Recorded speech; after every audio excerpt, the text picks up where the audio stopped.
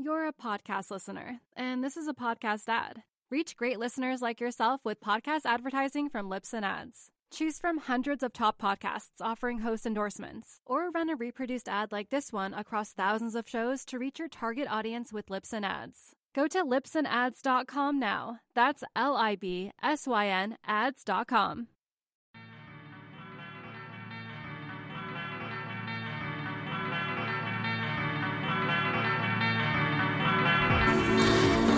Hello, my little surf splendorers. This is your host, David Scales, as always. And I got to use my inside voice right now because my wife is asleep in the other room. But this was the only 2 minutes that I had spare to record this, where I was somewhat alone anyways. Anyways, welcome to the show. Thank you for being here. As always, just the short kind of bullet points. Rate and review the show on iTunes. That helps grow the show. Also, engage on our website if you want to be a part. That's kind of become a cool little community where people give really interesting comments and insight that they have into things that we talk about on the show that I don't necessarily have. We had a comment recently from South Korea about the burgeoning surf scene there, which I was compelled by. They posted a YouTube link, so I'll mention that to Scott today on the show that we can discuss it a little bit more. And that's really it. This is just your reminder that even though Scott and I are having this conversation today, that's just the jumping off point. We encourage you to get involved and share your opinions and insight. And I think that's really kind of the benefit of this platform, is that it's long form, but it's also communal. So get involved. And then on social media, at Surf Splendor is the other way to find us. Instagram, Facebook, whatever, Twitter. So thank you for that. I hope that you enjoyed today's show. I will be back at the end to sign us off. Thanks.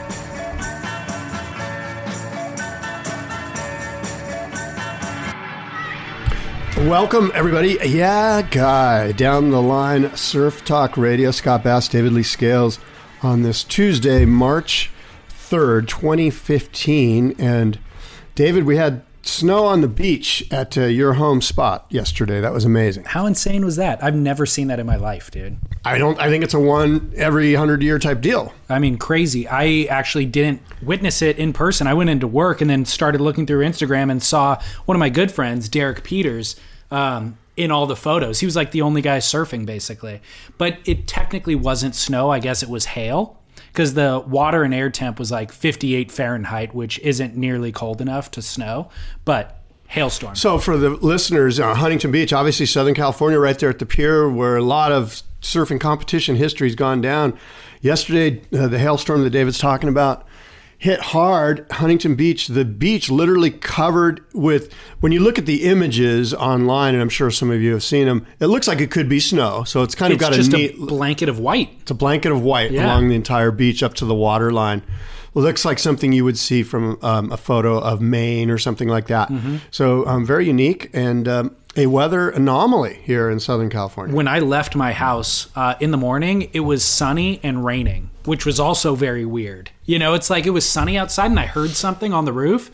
I'm like, oh, that's like a rain noise, but it's sunny outside. And then I glance out the window and sure enough, it's raining. So just really an odd day all the way around. Of course, any weather in Southern California is a big deal. So when a cloud appears, you know, we all pull off to the side of the road and take a peek, take pictures. iPhone shots. Yeah. I got a couple of things. Three people specifically this past week required that I force you to actually bring a Kook and Duke to the show. The good news is I have a Kook and Duke for this show. I've already produced a Kook and Duke. So no joke. Three different people, one in person, two in through emails. We're like, what's the deal with Scott? He invented the Duke and Kook concept. It's true. And he just phones it in every time. And I apologize. All right.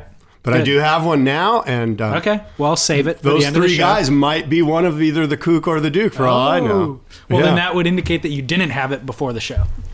Oh, well. That would indicate you just came up with it right now. Well, let's just let's let those guys kind of hang on the vine here for a little bit. Let them worry for the next hour that they may become. Exactly. Well, I call them Dukes, personally. That seals their fate, then. From listener John Cantarini, he said, last night on my way home from work, I listened to the podcast where you and David were talking about the boards you are currently riding. Great stuff. I was screaming at my radio, what about the Von Sol Flying Manta? Many thanks to you two for a great podcast. So, John, thank you from David and I. People love that Von Sol Manta, and Sean Madison came in and talked about it a year ago, I think. He's the shaper, obviously. And I've heard like more talk about that board than probably any other board since then. Well, I have one, yeah. And the board goes fast. I don't want to sit here and say it's not a great board, but me personally, I'm not a big fan of it. It's a lot of width and a lot of speed, but I was having problems getting the board to go up the wave face sort of vertically. Like we talked about at the last show, when you see a spot on the wave and you want to go there with your board and it goes there sort of naturally, that's kind of like the foundation for at least a Magic board, right? Sure. And I would find that there's so much width in the nose on that Flying Manta that when I wanted to go up and hit vertically at like, say, 11 o'clock, there was a sticking point there. Yeah. Now, Sean would probably say, hey, the board's not meant to do that. It's meant for flying down the line, from point A to point B in really crappy waves and really mushy waves. It's got plenty of speed and width to do that. And he's right. The board's fast. I'm not saying I didn't enjoy the board. I'm just saying I'd love to have a little bit of up the wave face mobility. If it's knee high and sloppy, you can ping and pong around and go real fast, then it's probably the best solution, right? Yeah, it's a great solution for that. And again, I have one and I ride it. Yeah. My son rides it and he loves it, and it's all good. He just said he loved that segment. I get a lot of feedback about when we talk about boards too. People love hearing about the boards that we're riding. The reason why I don't promote it more frequently is I don't ride that many different boards from within a 2-week period, that we record this show. Like, I don't have a huge quiver of boards like yourself. I mean, you could talk at length. I do ride a lot of different boards. I mean, there's periods of time, especially in the summer, when I don't ever ride the same board twice, because...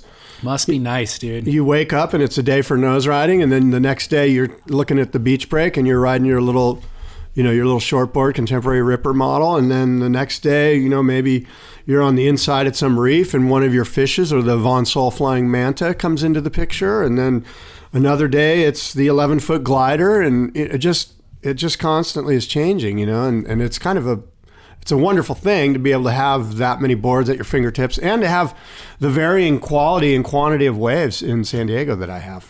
Lifestyles of the rich and famous, man. I just thought Hopping your yacht to the next spot. spot. So I rode a board 3 times in the past 2 weeks that I would like to talk about real quickly before you get to your next emails, which is a hot curl that I borrowed from Josh Martin. I had him on the show over a year ago, and he talked about the hot curl design and his dad making it and all that kind of stuff.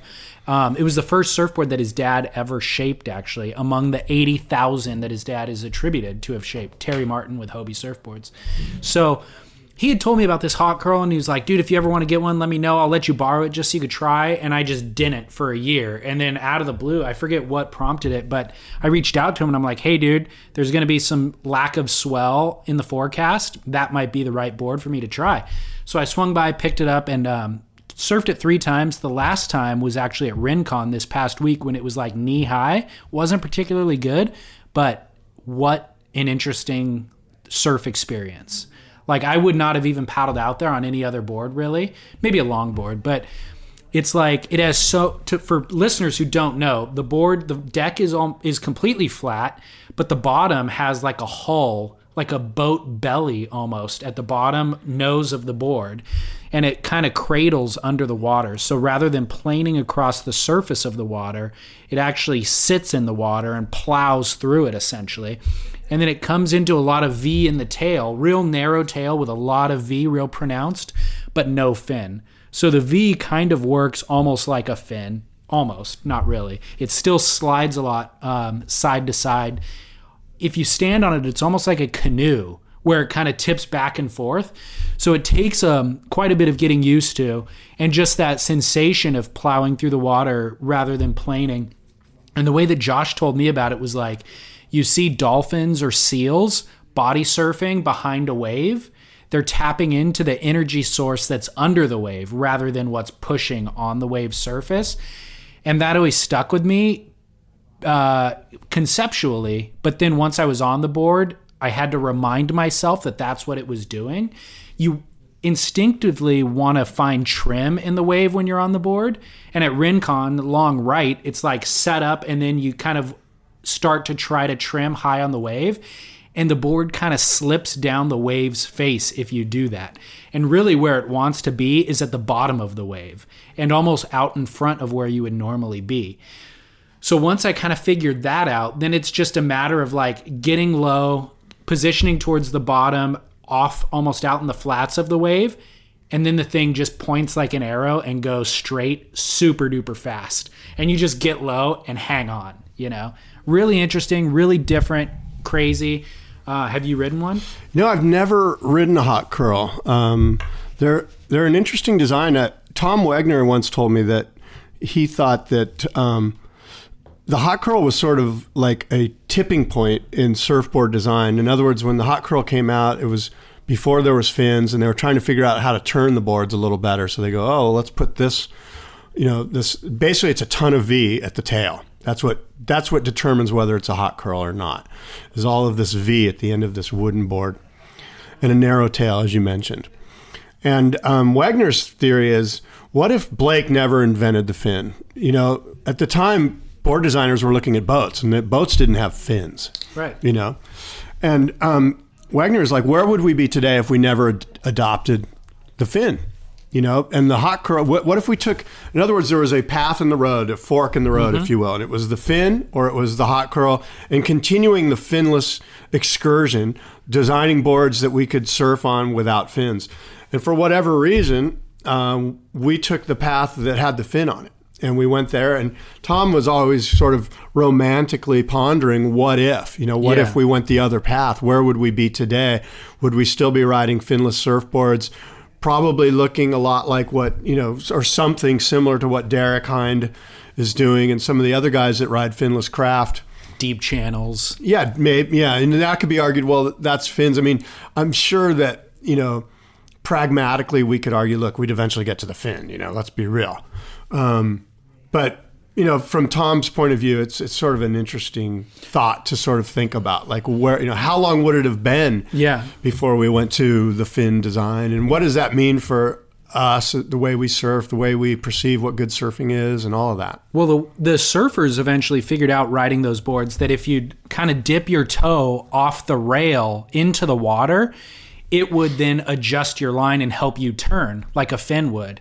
And I didn't ride the board long enough to become proficient at that, but what I found myself doing naturally was it was hard to paddle into a wave at an angle because the tail would start sliding down the face. So I'd paddle into the wave kind of straight into it. And once I got up and low, I would just drag my hand in the inside rail of the water, just instinctually. I didn't even realize I was doing it till after the fact, but just dragging my hand slightly would then adjust to the board along kind of the length of the wave, and then I could just point straight at the end and go fast. But just tracking my hand a little bit in the wave face allowed that subtle turn that I needed. And I know that there's some great footage out there of Bonga Perkins. Oh, really? They did a little experiment. They did like a hot curl experiment, and Jim Phillips and some others made hot curls, but made them, to the specifications of, 1915 or 1920 or whatever it was. Right. And Bonga and some other guys, I can't remember who else it was, but Bonga went out there and just tore it apart. Like big Haleiwa, like 6 to 8 foot Haleiwa on an 11-foot hot curl. No way. And, most of that speaks to the tremendous talent that Bonga Perkins has as a water person. That guy can ride anything.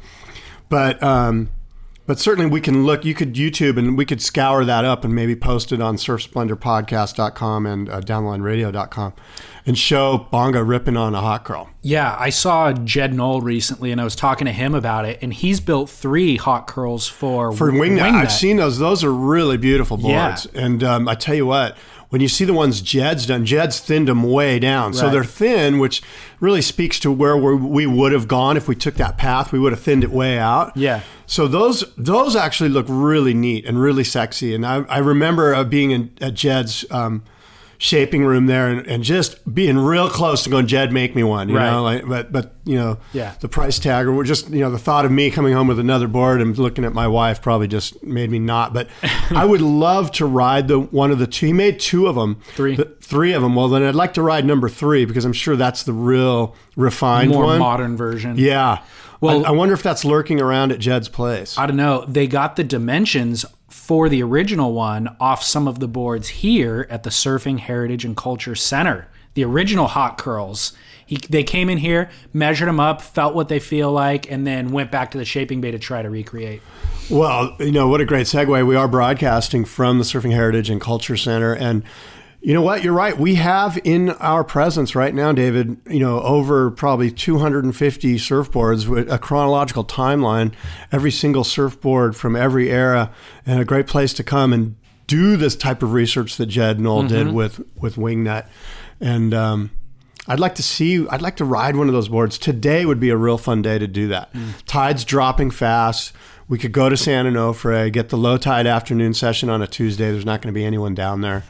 But there is new south swell in the water. And if it stays relatively glassy, it'd be a fun day to go for a surf. I wish I could join you, but since you and I only see one another within these 4 walls, I don't think that would be prohibited. Or I don't think that would be allowed, I should say. Oh, my God. We have to go surfing together at some point so that you can terrorize me and I can terrorize you. I like just...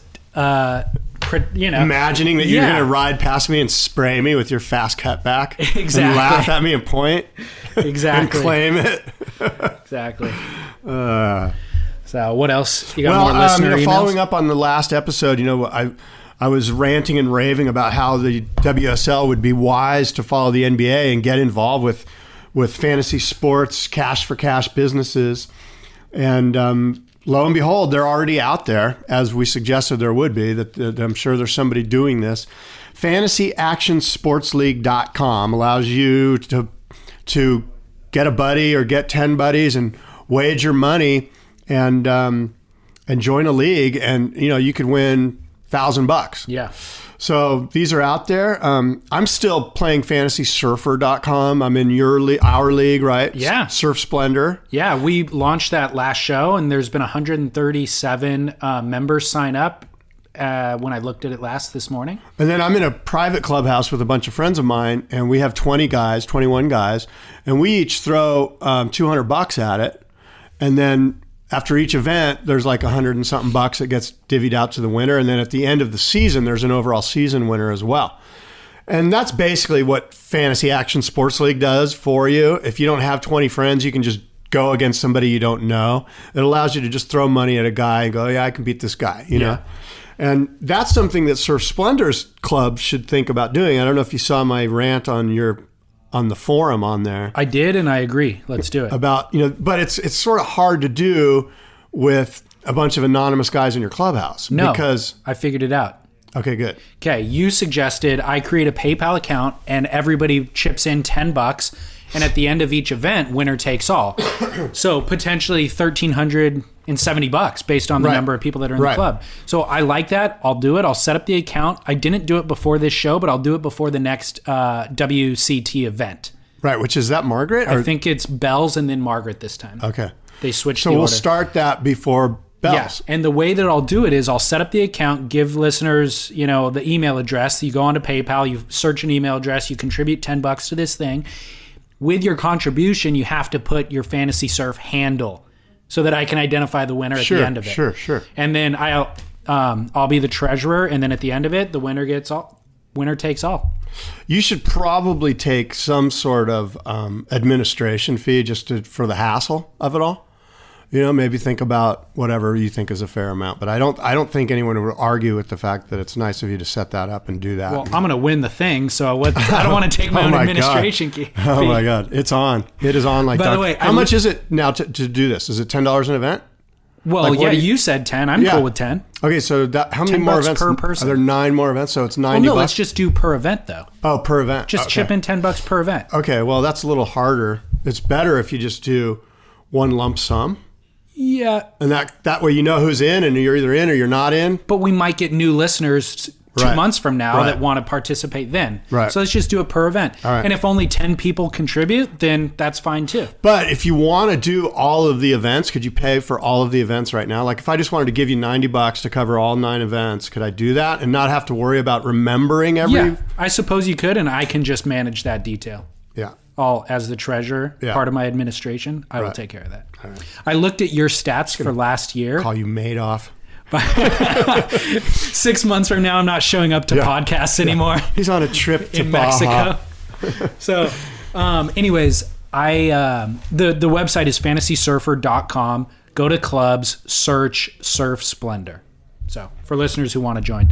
By the way, I looked at your fantasy team from last season to compare to mine to see who did better. God. You did slightly better than I did. I was very sad to see. I can't believe you drilled down. You got involved. Like 50 points better. See, when you were doing that, I was surfing. That's the difference between you and I. Oh, I guess so, dude. Oh, ching. I was doing it while I was at work, pretending to actually work. Oh, my God. You're one of those. Yeah. You must have a county job. No. So I was a little bit better than your team.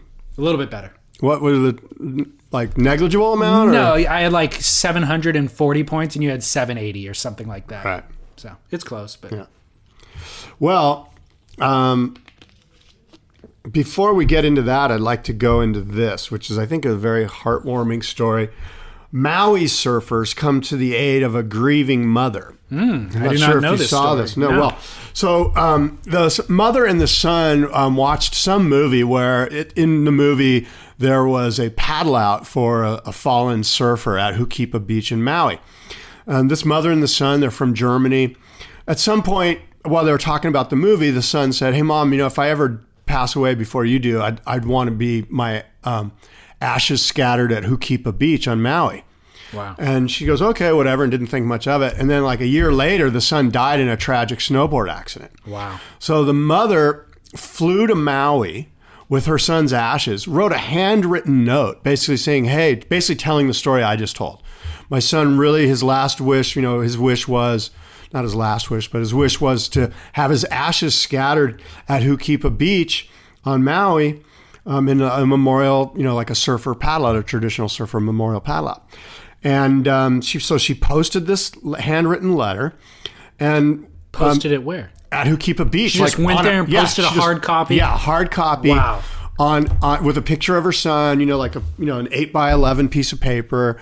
And some Maui lifeguards and some surfers saw it and went, "Oh, that's pretty cool." And they posted it on Instagram and kind of said, "You know what? We should do this. We should show this grieving mother what aloha is all about." And so, basically, I'll give you a little hint of how the note read. She said, "So here I am now. I'm looking for surfers to help me with this celebration on the water for my son, Johannes. If I touched your heart in any way and you have time to do this, I invite you to come."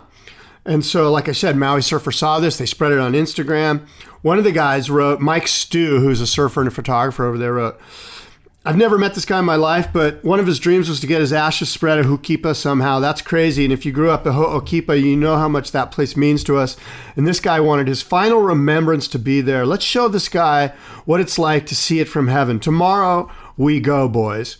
And that was on Mike's Instagram. And over 100 surfers showed up and paddled out and put this nice German lady on the back of a jet ski, took her out there. She spread the ashes. They had a full traditional holding hands, traditional surfer paddle out memorial for this guy. So a great story, and my hats are off to those Maui surfers. Well done. Where'd you find that story?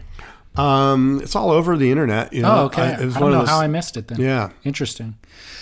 I got an email or a comment on the website, actually, surfsplendorpodcast.com, saying, "Hello from South Korea. I am surfing in a place where surfing was unheard of less than 5 years ago, so the surf culture is still very new and developing. Although shops and brands are jumping onto the growing surf scene in Korea for money, there are absolutely no publications that carry surf culture, news, photos, etc. to the depth that you guys have. The existence of both Down the Line and Surf Splendor talk shows have allowed me to dive deeper into surf culture of the past and present, and I am thankful for that. And here's a link to us surfing on a day on the east side of the peninsula, just in case you were curious. So I have that YouTube link. It's really interesting. Actually, they get really good waves. And then he said, P.S. I have a question for you. The ASP qualifying series event was held in Korea before. Do you know what year it was or where it was? I don't off the top of my head, no. I Googled it. Jeju Island on the Republic of Korea in 2012, the ASP did a 2-star event. Men's Quicksilver Open. The thing is, they had a press release that they were going to host the event, but I couldn't find any information that the event was actually held. So I don't know if it didn't come together, maybe.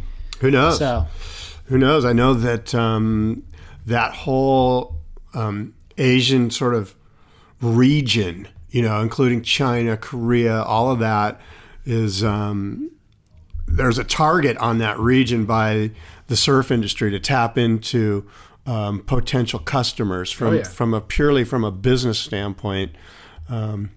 There's that's capitalism. Yeah, absolutely. But you did a story a year ago or so about surf in North Korea that was you found on Google Maps or something where there were some point breaks. The Communist Party of North Korea actually is right. put out like a call to tourism, and they're like, one of the great things we do here is surf, Right. And based on the Google Maps imaging, that was a Russian accent I just did, I think. Well, they're close. I don't to have Korea, a Korean. right? They are.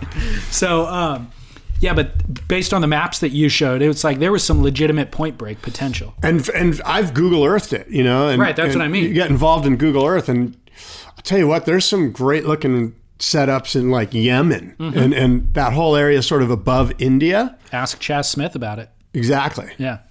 So this video that this listener sent me, I'll post it on surfsplendorpodcast.com. So start Googling South Korea and let's get some pictures too. Let's do it. I mean, the listeners. I'm asking the listeners to do that. Yeah.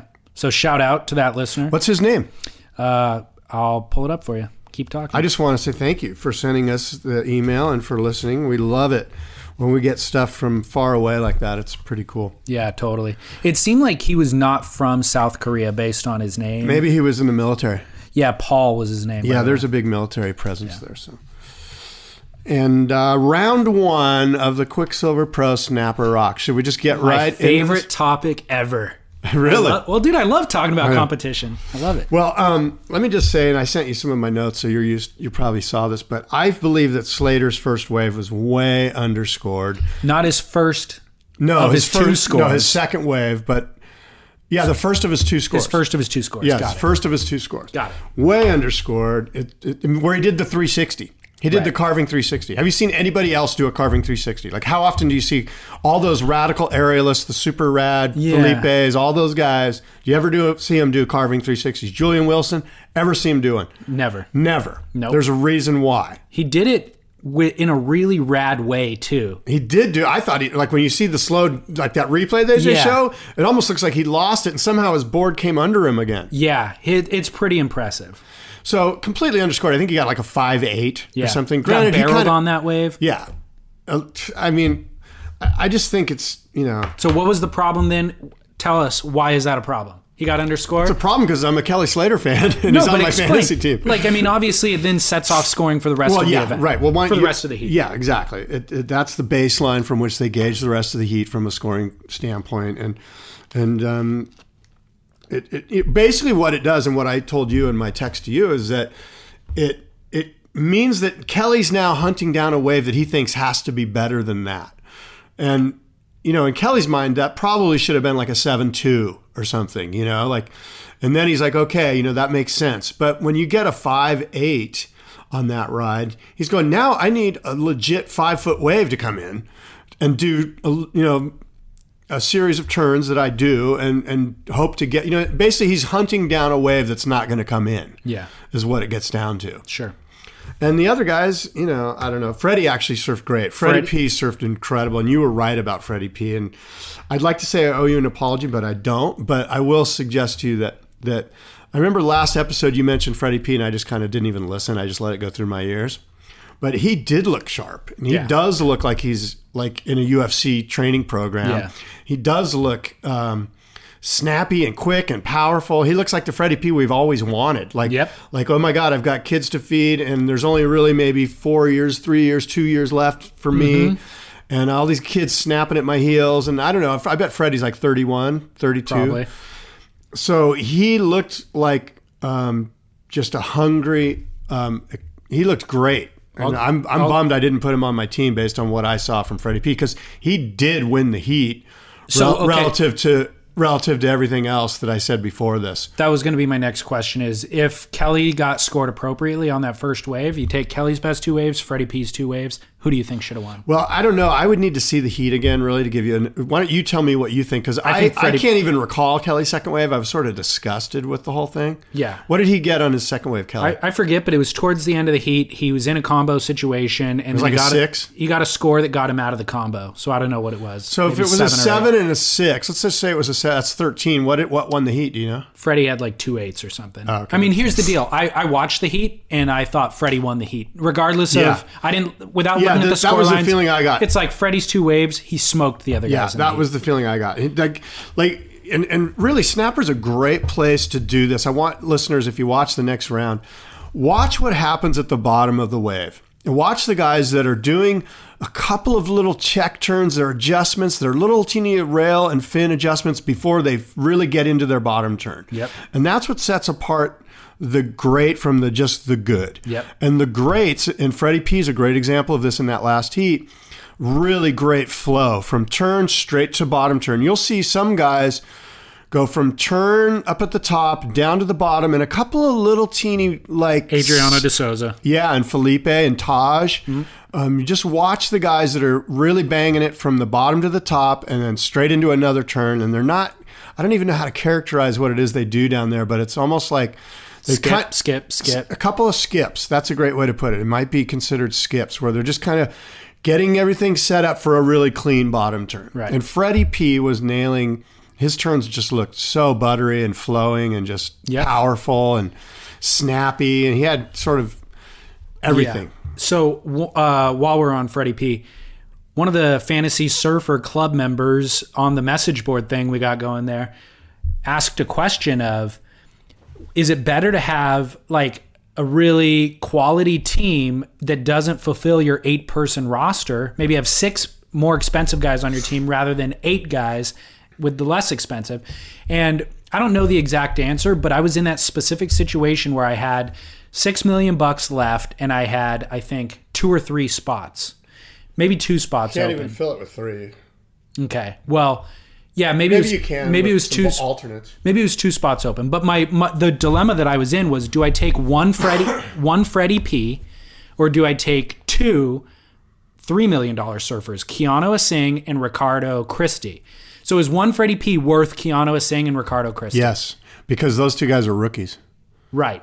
So basically, I took the 2 rookies, and now I'm looking at the points, and I did all the math, and the answer is Keanu and Ricardo are in round 2 currently. If they lose in round 2 and Freddie loses in round 3, it would be better to have the 2 lower surfers. If Freddie makes it past round 3, it would be better to have Freddie. So that's how that exchange worked. So you got to look at that. Like, who are these 2 guys? Are the bottom 2 guys going to lose in round 2? Probably. Is this other guy going to make it past round 3? Probably. Then take the 1 guy. Yeah, this question's been bandied about in fantasy surf leagues for a number of years, really ever since the beginning of it. And the general consensus has always been to fill out your team no matter what. Fill out your team, get all 8 guys on your team no matter what. Now, granted, it's not hard and fast, but there is that's math. the general consensus that suggests that you do that your chances are better at scoring higher with a full team. There is math, and the math works out in these specific scenario, like the one I just gave. Like if you're sure that Kelly or whoever the guy is going to go past round 3, and you're almost certain. I'm completely a gut player. Like I can tell that you're like breaking down the math. Like you've got spreadsheets out. You're probably consulting with MIT experts. And, I am. Yeah, I can tell. So I'm just saying right now, this is a great matchup between you and I, because I'm just truly going off of gut feeling. Okay. And you're going off of math. And by the way, math usually wins out in these situations over the course of time. It's a new strategy for me. I used to, every other season of Fantasy Surfer, I've gone off gut. This is the first time I've actually made some tough decisions. Because in researching these fantasy sports leagues that do cash and stuff like FanDuel and DraftKings and all these ones that the big leagues are using, it's been proven, like you hear about, oh yeah, this guy made $600,000. Well, the guys that are making $600,000 are literally drilling down super hard into the data, and just going purely on data, and those are the guys that are making the money, and they're truly professionals at it, and they are like some geeky guy at MIT. Right, they're not sports fans necessarily. Not necessarily. So I think it's worth talking about the crop of rookies that we're seeing this year. I think this is going to be the year of the rookie, and I've been tracking all these guys. You just write them off repeatedly every time I bring up their names. No, there's one or two that I think will do good. Just like every year, there's one or two. No, last year there wasn't one or two that did good. They both got kicked off tour. Right, but I'm just saying, like, there might be one or two. Like, you're saying it's the year of the rookie. Like, how many are there going to be? There's 4 that are going to do what? All remain on tour next year? I would say 3 of them are definitely going to remain on tour. And I think not only remain on tour, but dethrone your beloved CJ Hobgood and even guys like Taj Burrow. That's what I'm saying is this is the year of the rookie. This is where things shift. Because, number one, there's Matt Banting I've talked about. He beat Mick Fanning. Buttercup? Yeah, that's right. Buttercup Banting. Buttercup Banting, according to Ross Williams. Hashtag Buttercup Banting. That is trending right now on Twitter. So he dethroned Mick Fanning. Wiggly Dantes, by the way. Hold on. First of all, let's get into this Banting Mick Fanning thing, because Mick Fanning clearly was the better surfer. Now, I know you're going to say, so what? He lost on points, which he did. I was disappointed in Matt Banting's style. I thought there was a lack of style. I would ask you to go look at the heats. Don't look at the points. Just go look at that heat. Look at the two styles. Tell me which guy you would rather have your son surf like. I'm not even going to dignify that with an answer. Dude, you went That's code for you're right, Scott. No, you went into that heat obviously with preconceived notions. You want Banting to do poorly. No, I want Banting to do. No, you don't. Why wouldn't I? Because you're anti-me. I am not. Because I stuck my flag in the ground with Banting 2 years ago, and every step of the way you're like, yeah, what? Tell me when he's on tour. Well, then he qualifies, and I'm like, hey, Scott, he qualified for tour. Well, tell me when he wins a contest. There's been when is he going to win a world title? There's been one heat. Yes. There's been one heat, and you're like... And he won it. You've got, like, your Banting colors. No, he literally... By the way, listeners, David literally has a Matt Banting t-shirt on right now. I bought this because of him, dude.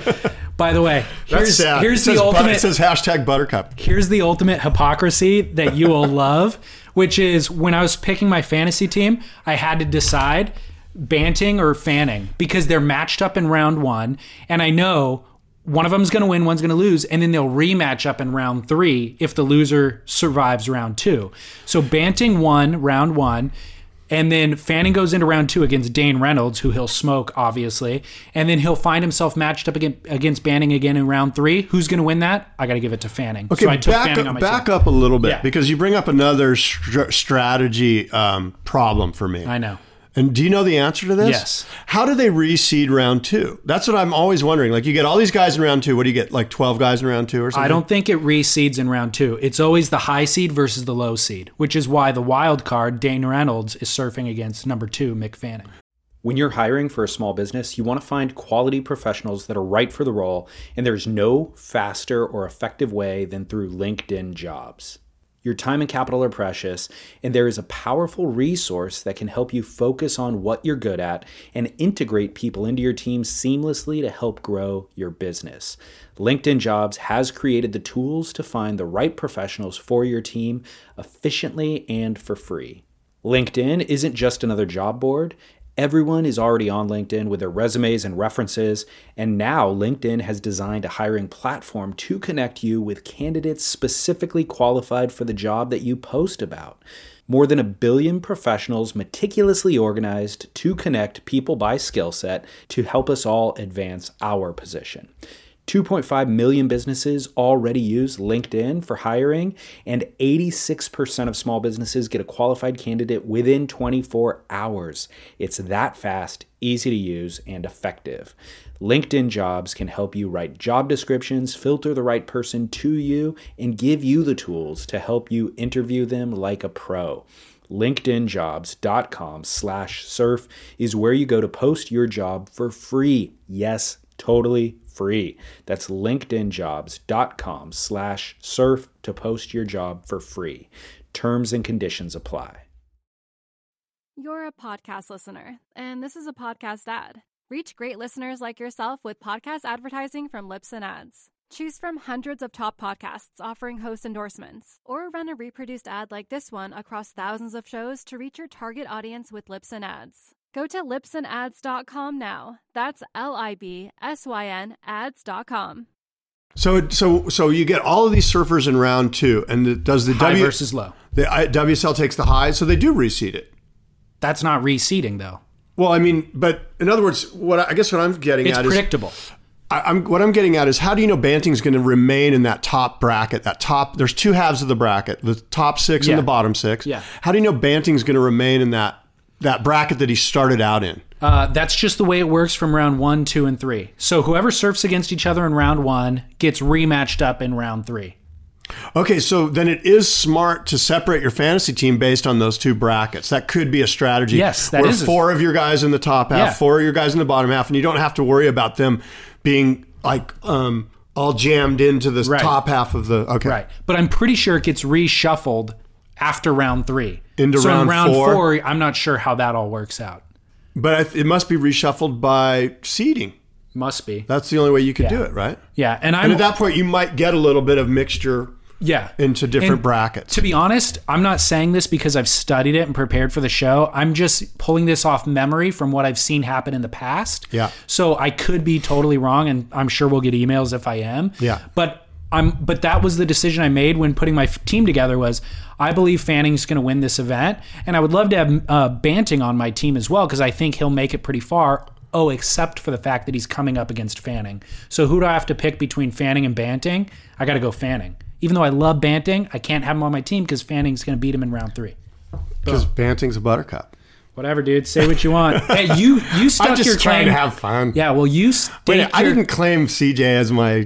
I got the tweet to prove it. What does it say? It says, I love CJ and I wish I could have his kids. That's what you said. That is such bullshit. That is what you said, That dude. is such bullshit. That's a good one. Saw you guys taking selfies together last time. That is a good one. I actually, here's what's funny, is I actually kicked CJ off my team. I put Matt Wilkinson on my team at the last minute. Probably a good call. Yeah. Yeah. Okay, so back to the conversation at hand. Okay. Dane. No, or do you want to continue with Buttercup? Oh, dude, I want to talk about Dane. Dane is so pregnant. That guy is so pregnant. Dude, it was bad. And then, by the way, he is on my team. It was bad. He's on my team too, unfortunately. I had these big, grandiose visions of him getting his shit together. Tell me about Dane. What happened? For listeners who didn't see Dane, like Dane was in a heat with 2 Brazilians, Wiggly and Gabe Medina, right? Yeah. Those guys absolutely smoked him. By and the Dane way, just they looked went like blow for blow. Wiggly looked incredible. We can get to that in a minute. Wiggly's one of my rookies that I think has potential. By the way, when you said this is the year of the rookie, I'm calling bullshit on that. Okay. But I do think there are some that can do well, and I think Wiggly Dantas is one of them. Mm-hmm. And you probably saw I put out a tweet before the event. Who is this guy? On Instagram. Like, you better know who this guy is. No, I thought you were saying, who is this guy? Like, why is this guy on tour? In a facetious way, I was. You're backpedaling, dude. No, I'm not. You were totally backpedaling. Wow. You had no idea who he was. Yeah, I took the picture. What do you mean I knew who he was? Yeah, because you're like, who's this guy who's on tour now? And then everybody was like, yeah, that guy rips. Wiggly. I've known about Wiggly. I've known about Wiggly. Wiggly, Okay. Piggly Wiggly. It's a store in the Go ahead, southeast. Dane Reynolds. What did he look like? Dane Reynolds looked like crap. He looked like disinterested. He looked like the same old Dane. He looked like he was there because Quicksilver wanted him there. Yeah. He looked like he didn't even want to even attempt to surf against those guys to make himself look even worse. So he sort of he did such a half-hearted effort that it was almost like, I don't want to give my real effort because then people will really see that I'm not in this league anymore. Yep. Look, we all know that Dane can be in that league. He's just mentally... At the end of the day, I was thinking about this today. There's guys that are just soft. There's guys that are soft. Yeah. You got to be cutthroat to be there, You got to be dude. cutthroat to be a world champion surfer. You know who's soft? I think Jordy's soft. I don't think Jordy will ever be a world champion. He's not as soft as Dane, but there's guys that are soft. I think Taj is soft. I don't think... Well, we know Taj is never going to be a world champion. Yeah. Definitely not. There's guys that are just soft. So here's what happened. Dane sat for half the heat, or maybe 10 minutes of the heat, waiting for a good wave. While he was doing that, the 2 more cutthroat competitors got small waves, got 6s, then they got 7s, then they got 8s against one another. All the while, Dane's out the back going, holy crap, I wasn't feeling pressure before, but now I am. So then when the wave comes, he buckles under the pressure and blows it, like does a little float, does a little turn and doesn't connect it. And like, bang, that's it. He gets a 2. And now the other guys are getting 8 5s and 9s. And Dane's left in the dust. Well, as you know, there's a theory out there in Instagram social media world that basically says Dane thinks that getting comboed means that he gets a combo meal from McDonald's, extra fries, extra drink, extra Big Mac. That's why he's always getting comboed. Somebody needs to slap him and tell him that's not what it's all about. I love it, dude. How good was that?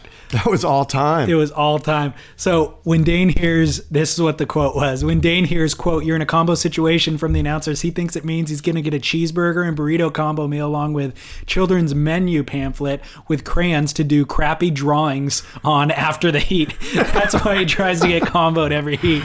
Somebody's like, wait, Dane was in the comp? And then somebody else goes, "Poor Dane must have misunderstood when Quicksilver told him he'd be up against some, quote, heavyweights of surfing." Yeah, he thought he was in the heavyweight division. Exactly. Got it. That's classic. Thank you, social media. Oh, man. So anyways, Dane, nobody cares about Dane. Hey, if Dane doesn't care about Dane. No, if Dane doesn't care, we don't care. That's what it all comes down to. Sadly, it's sort of spiraling into a place that it shouldn't even be. Like it's borderline starting to feel sorry for him. Yeah. We don't want to see Muhammad Ali step back in the ring this weekend. He's so You know what I mean? pregnant. So- What do they do? I don't know. I don't keep tabs on that. Dusty Payne. Do you have him on your team? I do. I do. $3 million, greatest pick Greatest ever. value. Maybe 3.5. That speaks to these back half of the guys on your fantasy team. There's Yeah. great values. Dusty Payne's one of them. Well, Dusty coming up against Felipe Toledo and whoever else it Felipe was. Toledo looked like he was on crystal meth. Didn't he? Did you see that heat? He was just like nonstop, like catching the crappiest waves, but and just like huffing and puffing. And Are you starting a rumor here about? No. I'm just saying the way he surfed the heat, he was way too frenetic. I agree. He just needed to calm down. And he was just like, I'm not gonna. Like he caught like 10 waves in 5 minutes, and they were all threes. Yeah, I'm feeling anxious just listening to you now. I feel like I thought that would benefit him. I was like, dude, the waves are small and crappy. Felipe's gonna get a bunch and do like 6s and 7s and put everybody on the ropes. He's trying too hard. Dusty came out with a set wave and put those kids He looked like a man. to shame. They did look like kids. I was blown away. It was remnant of Holly Eva when he won there. Reminiscent of Holly Eva being double overhead. He was doing these power turns on waist-high waves that was so beautiful to watch. And talk about flow. You were talking about earlier, connecting bottom turn to top turn. Boom. So beautiful to watch. Undeniable. And this brings me to style. Like I sent you a thing that style needs to be more incorporated. And people always kind of step back and go, well, you can't do that. It's subjective. But you can do that because the really good style doesn't have those two little skip turns at the bottom before the bottom turn. Right. And that's really what we're talking about. What happens between the turns? Yeah, absolutely. Where is their body positioning? Do they look like they're in, cahoots with the wave or not? Well, I went from one heat that I thought was great to then watching the next heat, and Adriano de Souza caught a wave. Hideous. It shocked my system, dude. It was hideous. It completely, and I'm not even against Adriano. No. It was just, you don't even have to know surfing to go from watching the beautiful lines that Dusty was drawing to then that where he's doing the skippy thing on the bottom and trying to jump into the lip to hit it, and it's like, it's just disgusting. There was a bunch of guys trying too hard, and Felipe and Adriano and Taj and Jeremy Flores. Although Jeremy had a pretty neat last wave, but those guys were just trying too hard. Yeah. And it showed. And I think style needs to be. I remember I interviewed Rabbit when Rabbit was the president of the ASP, and we talked at length about style because Rabbit had the best style ever. Mm-hmm.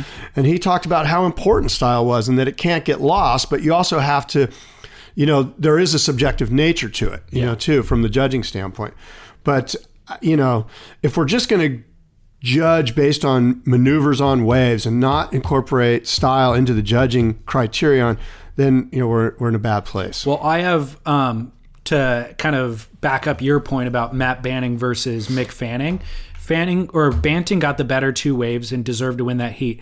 But at one wave at the end of the heat, Mick got 1 wave, and his ability level is light years ahead of not only Matt Banting's, of course, but Buttercup. But again, it's light years above almost anybody that surfs snapper. You watch the tightness of the arcs that he's drawing both off the bottom and off the top. It is remarkable. Like, I was blown away, and he's surfing better than he's ever surfed before. I'd encourage listeners to go back and watch that last wave. It was in round 1. I think he got a 9.37 for it, and he doesn't cover a lot of ground. He surfs a short period, but it's just bang, bang, bang, bang, but more power. And again, tightness, if you counted the degrees in the turn, like it's crazy the tightness of the arc that he draws. Crazy. Yeah. And speed and power, it's just nuts. So anyways, the other detail, I want to talk about Wiggly and Gabriel Medina's heat.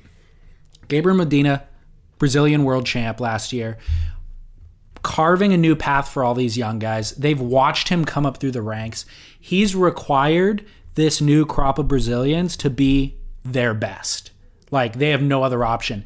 So Wiggly comes into this heat, and Wiggly brings a brand new level of A game that we haven't seen out of a rookie before in terms of consistency, a lot of old school power style approach.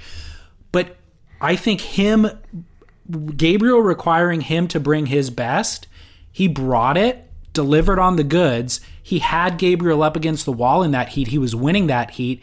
It required Gabriel to find a new gear as well.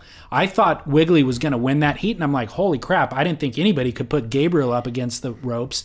And then Gabriel thought, oh, really? Now I've got to turn it on and surf my best as if this was a final and not round one. And then Gabriel did that huge tail whipping maneuver that only Gabriel can do, or maybe John as well, but Wiggly can't. And so then it's like, we're seeing them go blow for blow. This is the top level of the sport in round one. This is what we need. This is what we want. Only the young guys bring that type of crap. Like, it was exciting. And Dane was calling in a cheeseburger. Exactly. Well, you're right. You know, the thing about Wiggly is that he seemed to thrive in that moment. He didn't let that moment affect him at all. Right. Your first heat as a rookie on tour against the world champion, and he was extremely comfortable and looked like he belonged, and that was a great sign. And which is why I've been high on Wiggly for a long time. Shut up, dude. It's so not true. And by the way, that's something the American youth athletes need, is like those Brazilians, they have so much passion and drive. Americans are soft. They show up and they deliver the goods. Our team all is the soft. Pressure, I agree with you, dude. With all the pressure in the world, he shows up and he delivers. Who's not soft that's an American? Kelly. Right? Yeah. And I would argue one other guy, Nat Young. Yeah. And I guess, well, John's Hawaiian, but let's just say North American. Off the top of my head, those two are good fits. And so who does that leave that's North American on tour? Kolohe, who's coming around, of course. Yeah, I'm not sure. I'm on the fence. I don't want to say Kolohe's soft. Last year he was soft. No, but he had a number of years until he kicked into gear, whereas this kid, Wiggly, shows up and it's just like who else is soft that's North American? Sippo. Don't say it, dude. Why you gotta... Look, I know everyone loves him, and I think he's a great guy, but I'm just saying, like, it's the people's champ. He's not a champ. I wish he was. Believe me, nobody wants a North American squadron of guys to just set up and dominate. No, I know. He looked pretty good, though. He did look good. He did look good, but you just get the feeling that he's just stoked to be there, and the idea of winning the world title doesn't even come into the equation. I know. So round 2 looks like it's going to run today. So by the time listeners hear this, they'll probably have watched a little bit of round 2, but they're moving the contest to D-Bah. Really? Yeah. Just announced last night. That's very because the forecast looks so meager. Yeah, I know. There's like this really extreme south swell that's coming up from underneath Sydney. Yeah. That probably wouldn't wrap into there, but would probably hit D-Bah. Yep. So look forward to D-Bah. That's interesting. Don't. That's very interesting. Yeah. Did you watch any of the women's event? I did. I watched a little of it, only because I could, not because I wanted to, because it was a better option than what was given me. Yeah. But you know what? I'd like to get into something else here because it'll transition into the women. Talk to me. And this is swellnet.com has done a 3-part series. Stu Nettles wrote it. It's a really good piece of journalism. It's called the ASP. It's on, but who's watching? And it started last year after the first third of the season. It went into the second third of the season, which was the second part of his series. And then it finished up about a month ago with the third part. And it basically is a breakdown of is the World Surf League going to be able to pull it off? Are they going to be able to financially make this thing happen? And Stu based his 3-part series on the fact that the World Surf League was using YouTube as their platform, and YouTube shows you how many people are watching. Like, it's right there in front of you. There's no hiding the numbers. It is what it is, you know? And I spoke with somebody who's very close to the situation, and he said that it's easily around $150 million to run the WSL each year. Wow. And he suggested to me that in 2014, the WSL lost $65 million. No way. Yeah. And I asked him, and I asked him this just this morning. I asked him, well, how long is it going to be? Are they going to be viable? Because Stu's article is based on this. Stu's article is based on, if the WSL model is we need live eyeballs to monetize this thing, to be able to go to, say, Red Bull or whoever and go, we need a $20 million package or whatever the number is, if we can't sell the product unless we have live eyeballs and a lot of them. And at that point, the buyers would pony up. So that's what Stu is basing his whole article on. They're not going to be able to exist for 5 years unless the numbers go up, because according to even Paul Speaker of the WSL, at the beginning of their entry, Zosi's entry into this space, they said, we need live eyeballs. And we've got upwards of, 70 million surfers around the world that we're going to get. Right. Yeah, and they set projections. And Stu's, based on what the YouTube viewership is, Stu's going, wow, they way underperformed. So how long is the money going to go? Like, how long can this the Ziff brothers who are financing this thing, even billionaires have a limit to how long they can Otherwise, they throw wouldn't money become at billionaires.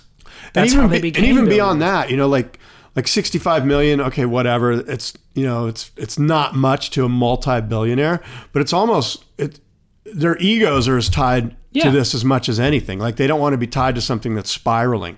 Yeah. So Stu does a great job of breaking down the viewership, and I would urge you to go on to SwellNet and read the article. The peak event last year, the peak number of viewers at one time, which is what they need to go sell this thing, right? Peak number of viewers, 118,000 at the Chopu event. So the Chopu final was the big hurrah, 118,000. And it drops very significantly for the remainder of the events. Although the Pipeline event got a big spike, they reached 107,392 viewers at the peak. Now, this is the peak. Understand that the average of these events is usually half of that. Totally. The low point on tour was the Margaret event, which got 30,000 viewers at its peak, which means 15 to 10 to 12 on any given day in round 4. Wow. So it's not looking good. And some others go on to suggest that, maybe we're measuring apples to oranges here, like to compare it to, say, the NBA, which has 6 million viewers. Does Paul Speaker really expect 6 million or 10 million viewers? Well, he said he did, but now maybe they're changing the way they're thinking, and maybe they can, because every time you and I, let's say I want to watch Heats on Demand. Well, they have my email address now. If I go watch the NFL doesn't have my email address. Right. So they've got some great power there that they can use to sort of data mine and to sort of package smaller marketing packages to potential sponsors, right, based on the fact that they've actually got quality leads rather than this big quantity of leads, like the NBA or the NFL. So again, I'm not here to poo-poo on the WSL. We all want them to succeed, but it certainly was a great read, and it was sort of a bummer to see how bad the numbers were for 2014.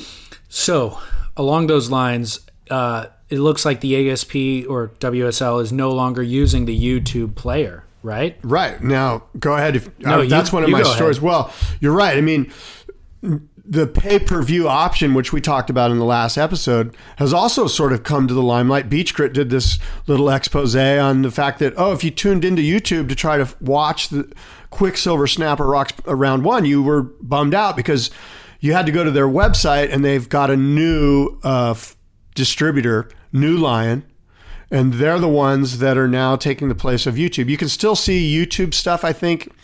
They post videos after the fact. Right. After the fact, it used to be stuff, but it's not live. And so Beach Grit was kind of going, why'd they do this? If they did do it, why didn't they tell everyone? They made a big deal out of telling us about the YouTube partnership, right, which was kind of not a big deal because anyone can stream on YouTube. Right, but they phrased it as like a media partnership with YouTube. Now they've got this New Lion, which, as you alluded to, Beach Grit sort of excavated it, and they went onto the New Lion site, and they have got this paywall. And New Lion distributes NFL, NBA, Ultimate Fighting, and NHL, all sorts of stuff. So the idea being, let's get them used to this. Like, Beach Grit is assuming that WSL wants to get us used to this format and then pin us against the wall at some point on a pay-per-view model. Right. So here was all, by the way, total assumptions and just parking lot fodder at this point. Because the WSL, by the way, is horrible at communicating. By the way, can you track stats on New Lion, or does it prohibit us? No, that's the other thing is that Beach Grit basically kind of said, look, we think the reason, or maybe it was Stu Nettles, but somebody out there said, look, the reason we think that one of the reasons that they switched, besides the pay-per-view model that could be in place at any time with the push of a button, is that now nobody really knows how many people are watching because that free information from YouTube isn't out there. So I was in the car for day one of the Snapper event, and normally I stream the contest on my phone when I'm in the car on YouTube, right? I tried to do that this time, and it wouldn't allow it. And it said, you need Adobe, whatever, upgrade. So I click over to get the upgrade, and then it's like, oh, that's not supported on Apple devices.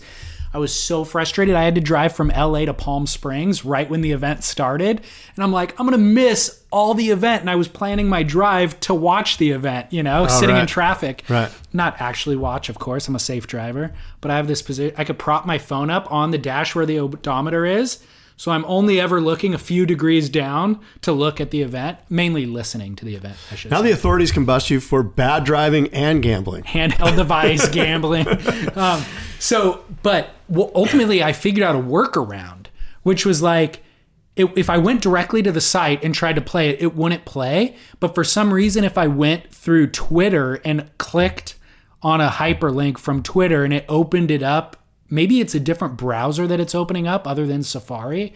I'm not exactly sure, but it would work that way.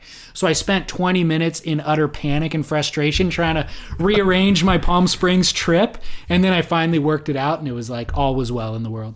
Wow. Used all my data. Well, that is another thing that I think Beach Grit brought up, which was, how does it make the guys at Samsung feel if all of a sudden David Lee Scales can't watch That's my point. You have to go get a third-party Adobe Flash installer. Right. And that's a pain in the ass. Absolutely. And so you're now eliminating viewers, the ones who actually really care. For the record, I clicked on a link off of their email press release on my phone. Okay. And it went to theworldsurfleague.com, and I pushed play and I watched it. Oh, you did? Yeah. Okay. And that's how I did it last night as well.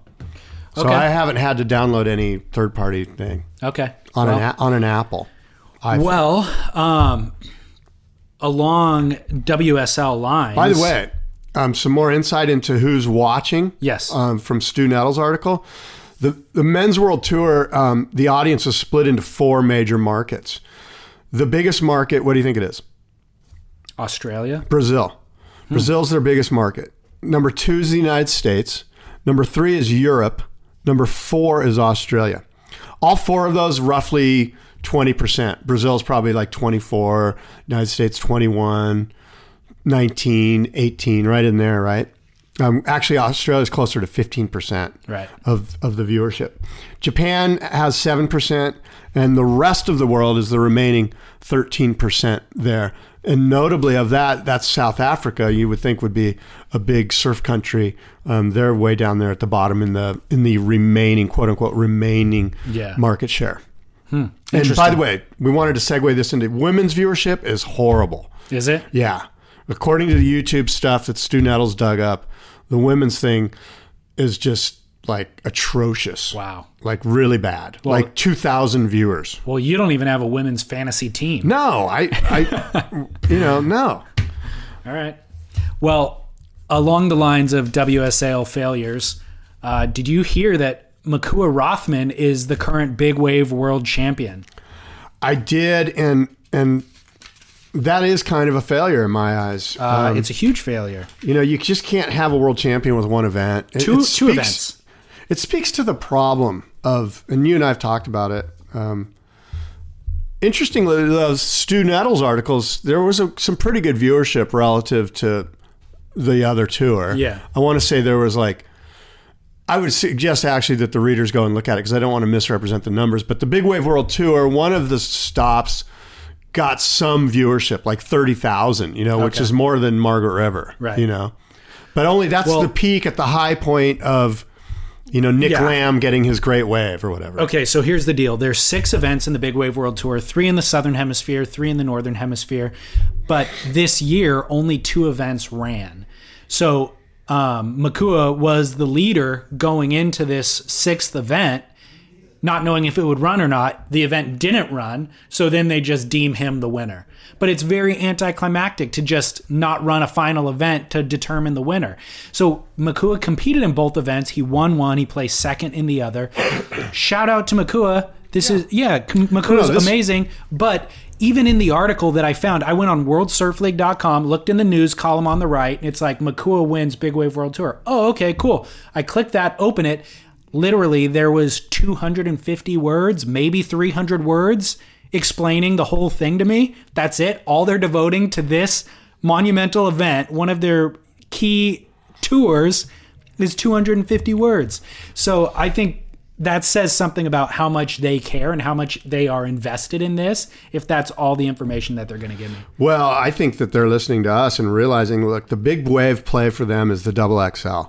And they should have all energies going towards that. And all the athletes, the Makuas of the world, all these guys that are on this Big Wave World Tour should be focused on hunting down the 60, the 70, the 80, the 100-foot wave and scrape the Big Wave World Tour from the package and just make the whole thing the XXL Big Wave World Tour somehow. Right. And you announce the champion of the world Big Wave World Tour at the XXL Awards, and it's based on photographic evidence of who caught the biggest wave, right? Not necessarily, who caught a 15-foot mushy wave in Spain or whatever, Well, there's so much abstract kind of things happening all over the place at different times. It's very difficult to put reins on that activity and put boundaries on it and try to make it fit within this very predictable, measurable science. It just doesn't. Let the guys go out there and catch their best waves and document it, and then we'll review the footage. Yeah, and let everybody be on the Big Wave World Tour. Yeah. Every big wave surfer in the world, exactly. All these guys that you see these amazing photos of, they should be the Big Wave World champion. That's the thing. Makua entered this season as a wild card. So he wasn't even on the tour. Yeah. So anyway, it's a tough, I know there's a lot of hardworking people on the Big Wave World Tour. They're friends of mine. I mean, Gary Linden's a very good guy.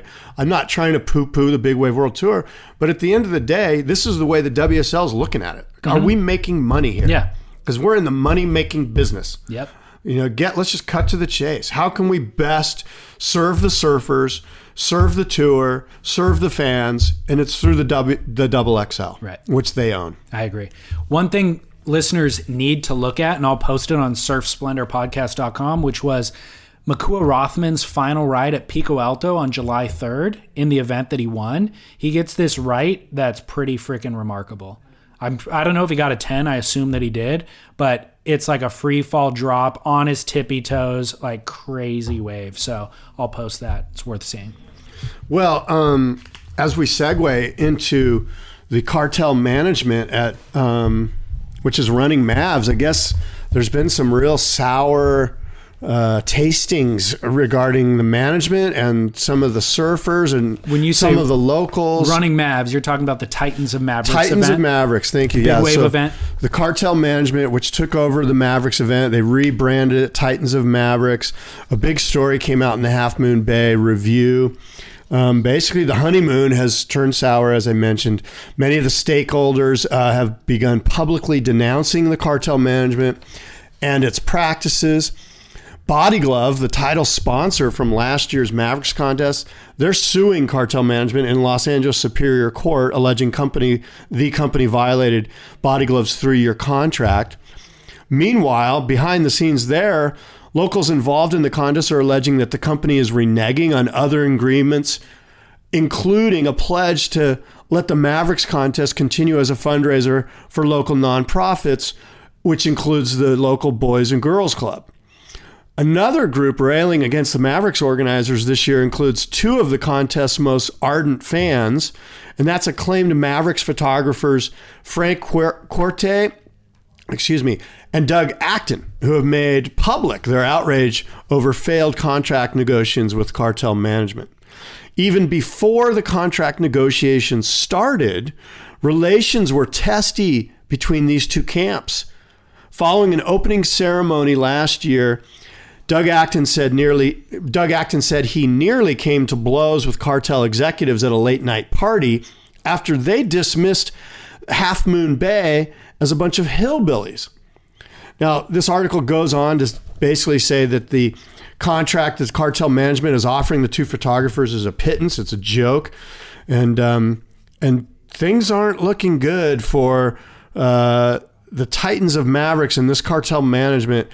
An event, by the way, that just seems to be sort of shadowed with bad juju. Like they can, for 8 years, they've failed to sort of live up to it all.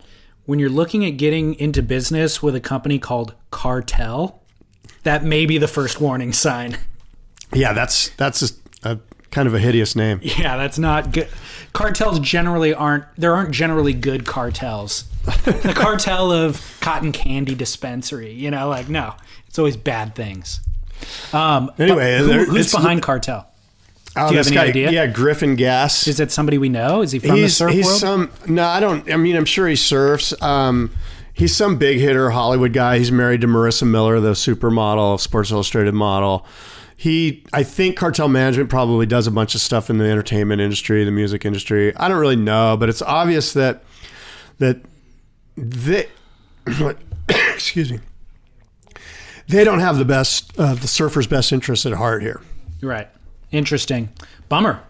So I got an email from a listener, George Towers, who I know I've gotten emails from him in the past. I think he might be in the UK, but he sent me an email regarding an issue in Morocco with a particular wave known as boilers. Yeah. Do you know Morocco? Yeah, I've surfed boilers. Have you really? Yeah.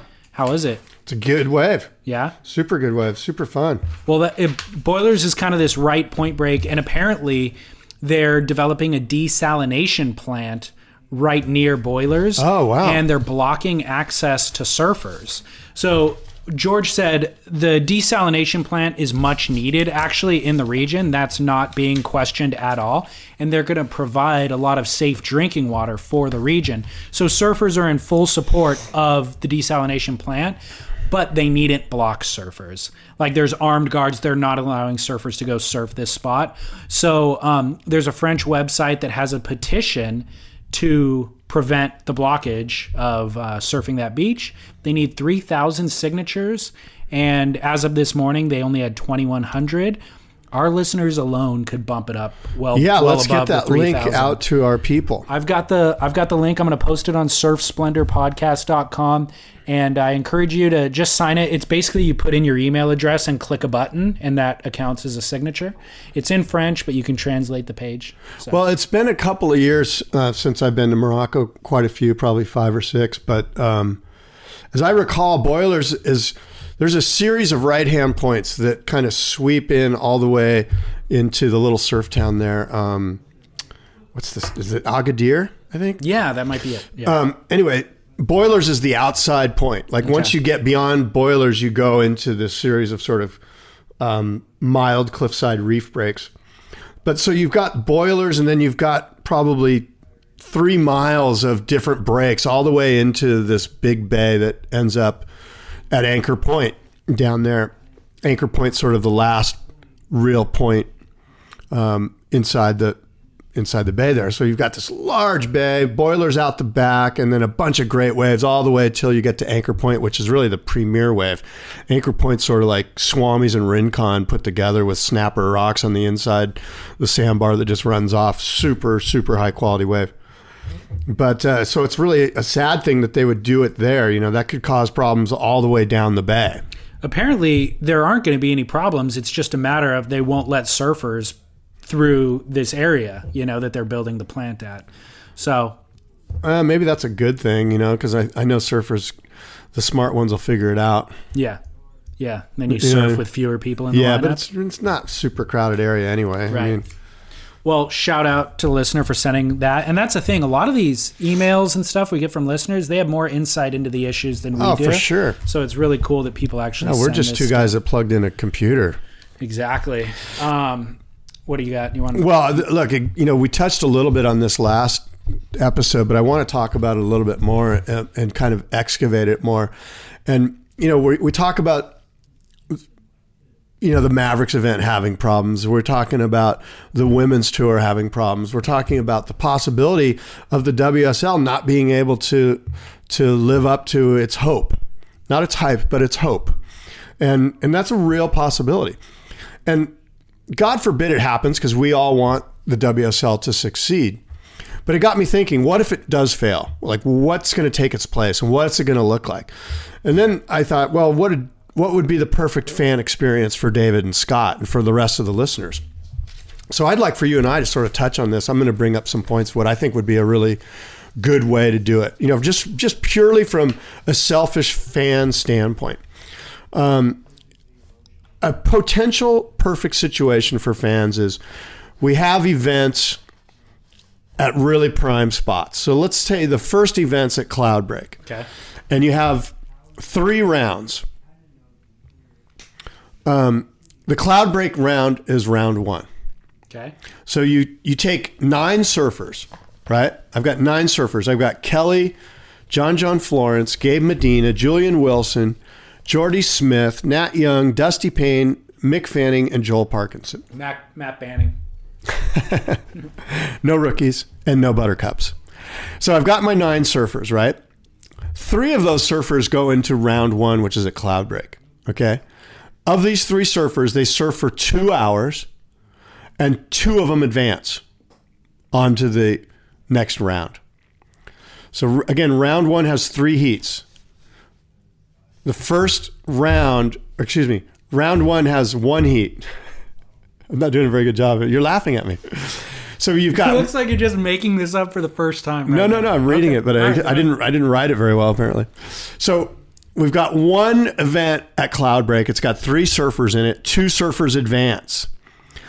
That takes 3 hours. We got 30 minutes of pregame. We've got a 2-hour heat. We got 30 minutes of postgame. And that's the only event for the month. Then the next heat is at where? J Bay. Let's just say it's at J Bay. 3 other surfers. Of those 9, 3 other surfers. 2 advance. The next heat is at Snapper. You've got 3 other surfers. 2 advance. So you've had the 9 surfers have surfed.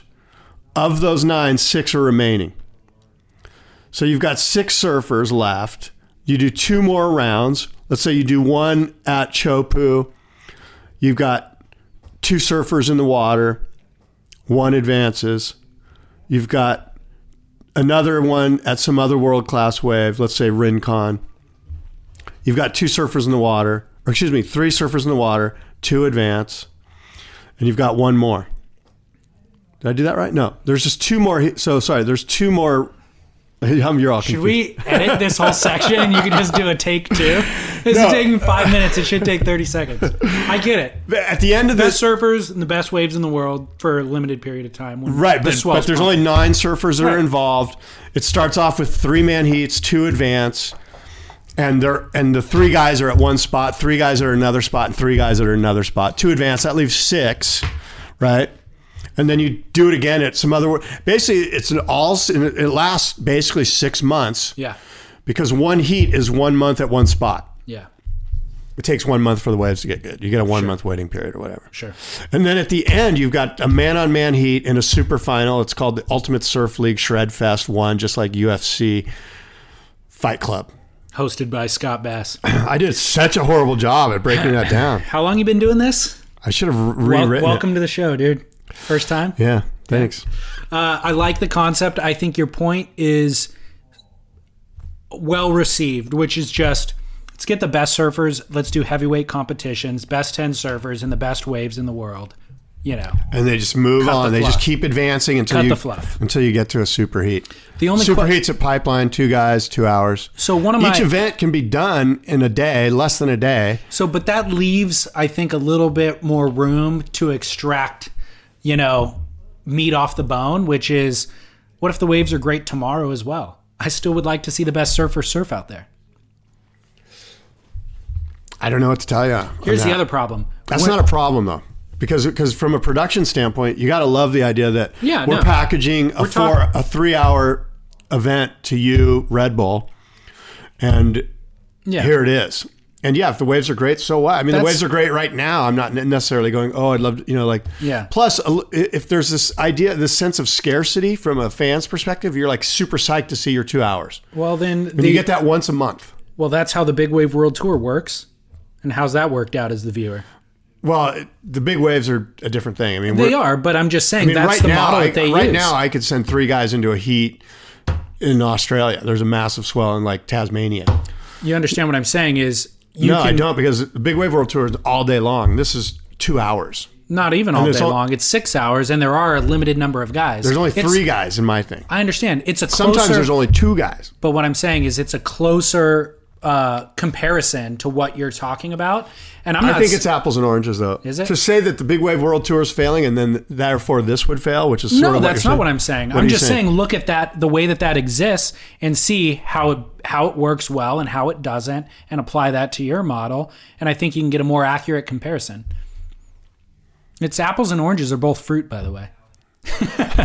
So they're in the same category. We're not talking apples and steak, which are both food, by the way. Maybe apples and cars would apples are red, can be green. Oranges are generally orange.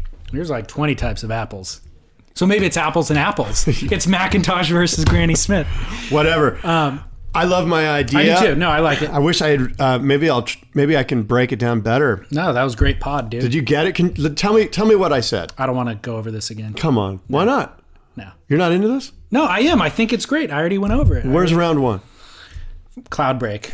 1 heat, 3 surfers. How many advance? 2. Where's the next round? In your example, J-Bay. How many surfers? 3 surfers. How many advance? Okay. I got it, dude. It's fine. We don't have to go over this. Do you have must-see moment, Kook and Duke? Wow. What are you in a hurry to get out of here? Yeah, dude. We started 30 minutes late. I'm way behind. Oh, sorry. Yeah, I do have a Kook and a Duke. What about must-see moment? Yeah. My must-see moment is the Ultimate Craftsman project presented by Vissla. I just put out an explanation video. Really well edited, compelling explanation video. Yeah, great. That tells you about the upcoming Ultimate Craftsman project. You can find that video on the Boardroom Show's YouTube channel, or at theboardroomshow.com, or on the Inertia. I would say downthelineradio.com would be the first place you should go. Or down the line. My point is, it's everywhere. It is. It's everywhere. It's taking over the internet. That's my must-see moment. Go check that out. By the way, what the Ultimate Craftsman project is. Do you want to tease it a little bit? What is the Ultimate Craftsman project? It's 4 craftsmen, each building a unique surfboard with their own 2 hands from start to finish, all steps of the process. And it's going to be videotaped. It is being videotaped. And we're going to be sort of leaking out those videos to the public so they can see the build process of each of these craftsmen and each of these 4 boards. And then we're going to unveil the finished products at the Boardroom Show May 16th and 17th at Del Mar. And there's going to be judges. They're going to deem the best surfboard and the Ultimate Craftsman for 2015. I don't want to reveal too much, but I've witnessed one of these boards being built from the initial stages all the way until finished stage. I'm blown away. I've seen probably 30 surfboards or so built, over, and this gave me a brand new appreciation for the craft. This thing is way more beautiful than any board I've ever seen before. It is a work of art. Is it rideable? It is. I would love to ride the thing. Yeah, because that's important. These aren't supposed to be wall hangers. These need to be riders. No, this thing, it's a work of art that you'd be inclined to put it on your wall because it's so beautiful, but I'm enticed to pull it off the wall and go shred. Yeah, we need to ride these things. Dude, the thing's incredible. Although the one you're talking about and the guy you're talking about, I don't think he wants it waxed up because I've talked to him about it. Oh, maybe. I actually haven't talked about it. So my must-see moment actually was sent to me from multiple different sources. I saw it on the news randomly. It's like taking over the internet. Slurpee waves. Okay. I saw this imagery and I was like, well, that's really interesting. So I click and open it up. Lo and behold, the photographer of this stuff is one of our listeners who's emailed us in the past. I've had a couple email exchanges with him. The guy became an internet sensation overnight based on these images that he took. He's a surf photographer out of Nantucket Island off the coast of Massachusetts. His name's Jonathan Nimmerfro, I believe is the way that you pronounce his name. And he was basically, they're having the coldest spell that they've had in like 81 years in Nantucket. And he went for a walk on the beach and noticed that the ocean looked frozen, like I think he said 100 yards out or something, where it was just like placid and it looked different. He's like, what the heck? The ocean's frozen? I've never seen that before. Well, there was about a 3-foot swell running. And so the swell kind of worked its way through the frozen part onto the closer to shore, where it brought some of the ice with it. And it was like perfect barreling 3-foot waves that brought some of this broken ice. So it has this slushy, partially frozen texture to it. And he's a surf photographer. And so he took images of these perfect barreling slurpy waves and set the internet afire, basically. I've never seen anything like it. I emailed him. I asked him a couple questions. I said, number one, how many Instagram followers did you have before this happened? And they ran they ran a half page for him on the New York Times, in print and of course online. Good Morning America published or ran a story on him. Tony Hawk Instagrammed a photo out. And Jonathan said Tony Hawk, he's been a fan of Tony Hawk since he was a kid, used to have posters of Tony Hawk, so it was a huge deal. And Tony Hawk started following him on Instagram. But anyways, he started out with 1,500 Instagram followers before he published those photos. It jumped to 14,000 in 4 days. In the thick of it, he was gaining 300 followers an hour. Rad. He would just refresh it and see hundreds. That's so cool. He sat down on Saturday night and watched it click over from 9,999 followers to 10,000. We'll post links to all of his work, but you can also follow it at jdnphotography.com and nantucket-salt.com. He said he's received a lot of business from it. So he's really, really happy and psyched. And he's always wanted to be a professional surf photographer, but had a lot of limitations living in Nantucket.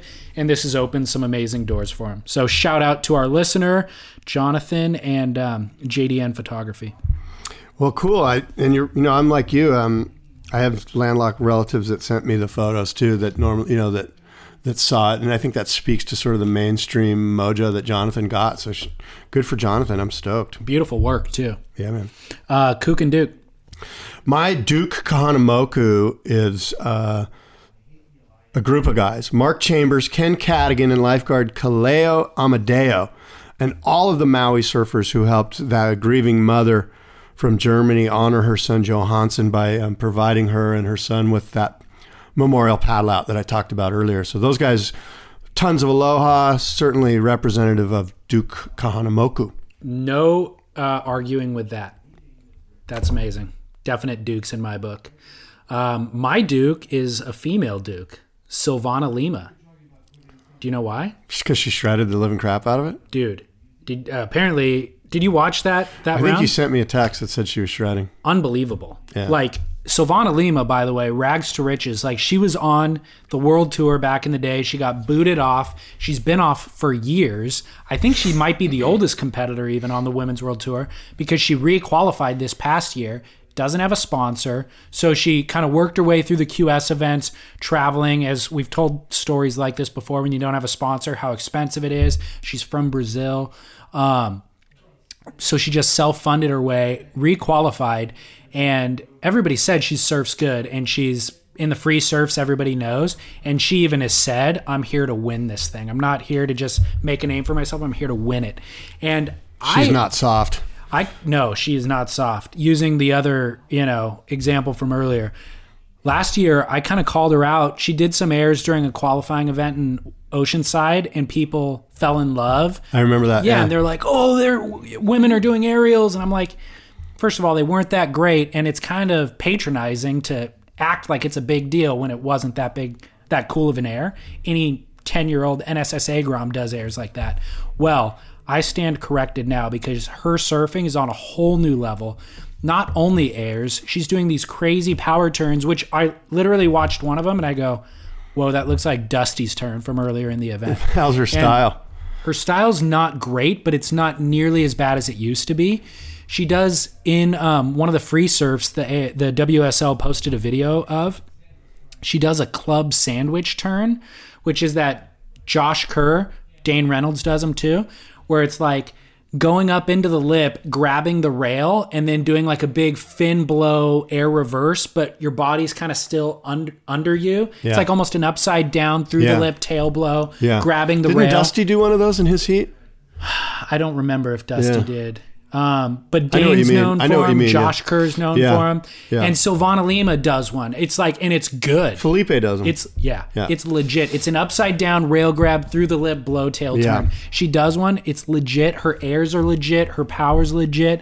I'm blown away by Silvana Lima. I'm claiming. So Silvana Lima and Buttercup Banning. Those are your. Hanging my hat on them, dude. Dude, I would Who's not. Who's better? Not Stephanie. Silvana took out Stephanie Who's Gilmore. better, Buttercup or Silvana Lima? Ooh, if they went toe-to-toe? Yes. I don't know. Buttercup. I don't know. My worlds are colliding here. This is the stuff I dream about when I go to sleep at night. By the way, what if Matt Banning and Silvana Lima got together? What if they made a baby and they had this super... like a Buttercup baby? Oh, it'd be amazing. What did you said something about Pat Parnell in an Instagram or a tweet or something? Did I? Wasn't it you? I don't know. Somebody said, thank God Pat Parnell's not in the booth this year. That was me. Yeah, you're right. That was me. And what about this new girl? How about it? What's Chelsea her name? Cannell. Chelsea Cannell, yeah. I'm a fan. Yeah, I am too. She's kind of pro. Yeah. Well, she was at the Honolulu event. That's when I saw her this last year, and I was like, whoa, this chick's awesome. She's super professional. Yeah. Really comfortable, too. Yeah, she knows what she's doing. Yeah, totally. I Chelsea and Rosie. See, that's a good move from the WSL standpoint. Two beautiful people that are professional at what they do. Smart, well-spoken. Tell you what, there's still some guys that need to be trimmed from that thing that are just horrible. Name them. I don't want to throw anyone under the bus, but okay. Well, I think we all know who they are. Here's the guys who can stay. Yeah, thanks. Ross Williams, Ronnie Blakey. Yeah. Those guys are fantastic. Yeah. Where's Todd Klein, by the way? I thought he was great. I don't know. Todd should be in there, though. Todd should be in there. But he wasn't at every event last year either, so they might cycle him. He's on the bass tour. Like, he's a professional bass fisherman, which is kind of cool. Here's one of my other highlights of this event so far. The Roxy commercials. Oh, yeah, with Stephanie and Rosie running. There's Stephanie, there's Rosie, there's Monica Byrne-Wicki, among pretty. My favorites. Not only are they pretty, it's not hypersexualized at all. It's actually subtle, athletic, but they're awesome because they put these commercials on repeat. I literally saw that commercial 4 times in the first 20 minutes. I counted. First 20 minutes of the event of round 1, heat 1. And I was like, because I hate that they run the commercials over and over and the songs that they use become just gnawing on my brain. And I mute it. As soon as the commercial comes on, I hit the mute button and wait till the contest comes back on. But with the Roxy commercials, I'm like glued. Down. I'm glued to the TV. So I'm a fan. Final thing, kook. My kook of the week. All right. Dean Morrison. Do you know why? Yeah, because the burn of the year. The burn that guy drop so into the year. hard, dude. Yeah. And I saw this video, but then I got an email from listener Craig Alsep in New South Wales sending it to me and goes, dude, I think this might be the kook. I fully agree. Cyclone Marcia, I guess is what it was, hit the Gold Coast. Unfortunately, a week before this event, the Snapper event, sent the best waves we've ever seen to Kira. And guys were just getting shacked forever. This one no-name guy takes off on a burner, and Dean Morrison just blatantly smokes the guy and gets like a 15-second barrel and gets blown out the end. And based on internet fodder, which we all know is always true, Dean Morrison is known for burning dudes left and right ever since he was a Grom. Yeah.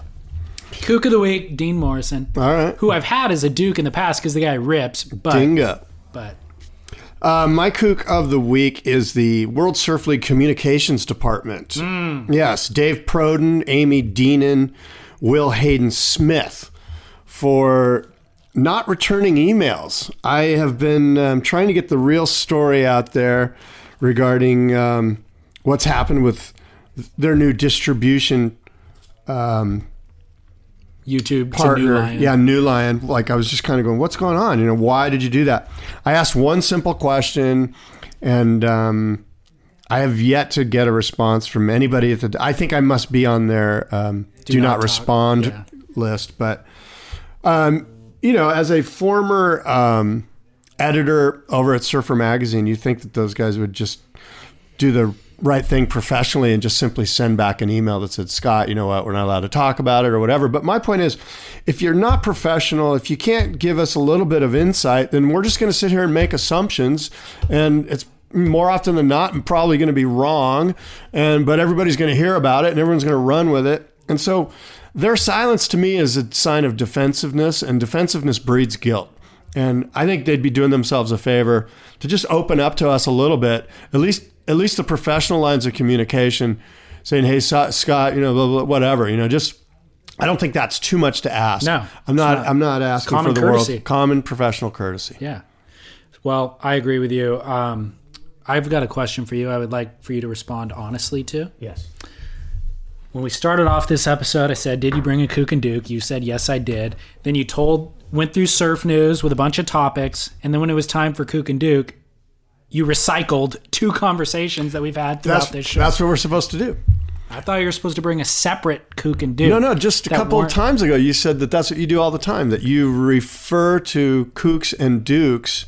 From my show notes. Right. But I take them out of the regular part of the show. When I'm preparing for the show, I find all these topics, figure out which would be the best. Let's back up even further. Whose concept is this? This is my concept. I created Duke and Kook, so I'm going to tell you how it's done. And these guys are both Dukes and Kooks. Let's ask the listeners. I think I've taken over the Duke and Kook. The lunatics cannot run the asylum, my friend. You're calling our listeners lunatics? Yes, I am. I'm just saying, at the beginning of the show... You're going to butter up to them, aren't you? No. Buttercup? They see it how it is. Look, I think that the WSL Communications Department are kooks for not responding to my email, and I think that these guys in Maui are dukes for doing such a great thing and spreading the good aloha. Can't argue that. Yeah. In fact, you said so. You said as much. You said you couldn't argue with it. And now you're arguing with it. I'll let the listeners decide. They all know who the true owner, the new owner of the Duke and Kook franchise is. Fair enough. All right. Sign us off, What dude. about Parco and his... You want to talk about it while I go to the restroom? No. All right. We're all done. We'll bring that up later. All right. Okay, well, until next time, let's see. You can get a hold of David at hello@surfsplendorpodcast.com. That's his email. hello@surfsplendorpodcast.com. And my email for the show, surftalksandiego@gmail.com. And my website, downthelineradio.com. So you can catch the show there or on iTunes by doing a search for Down the Line Surf Talk. Until next time, adios and aloha.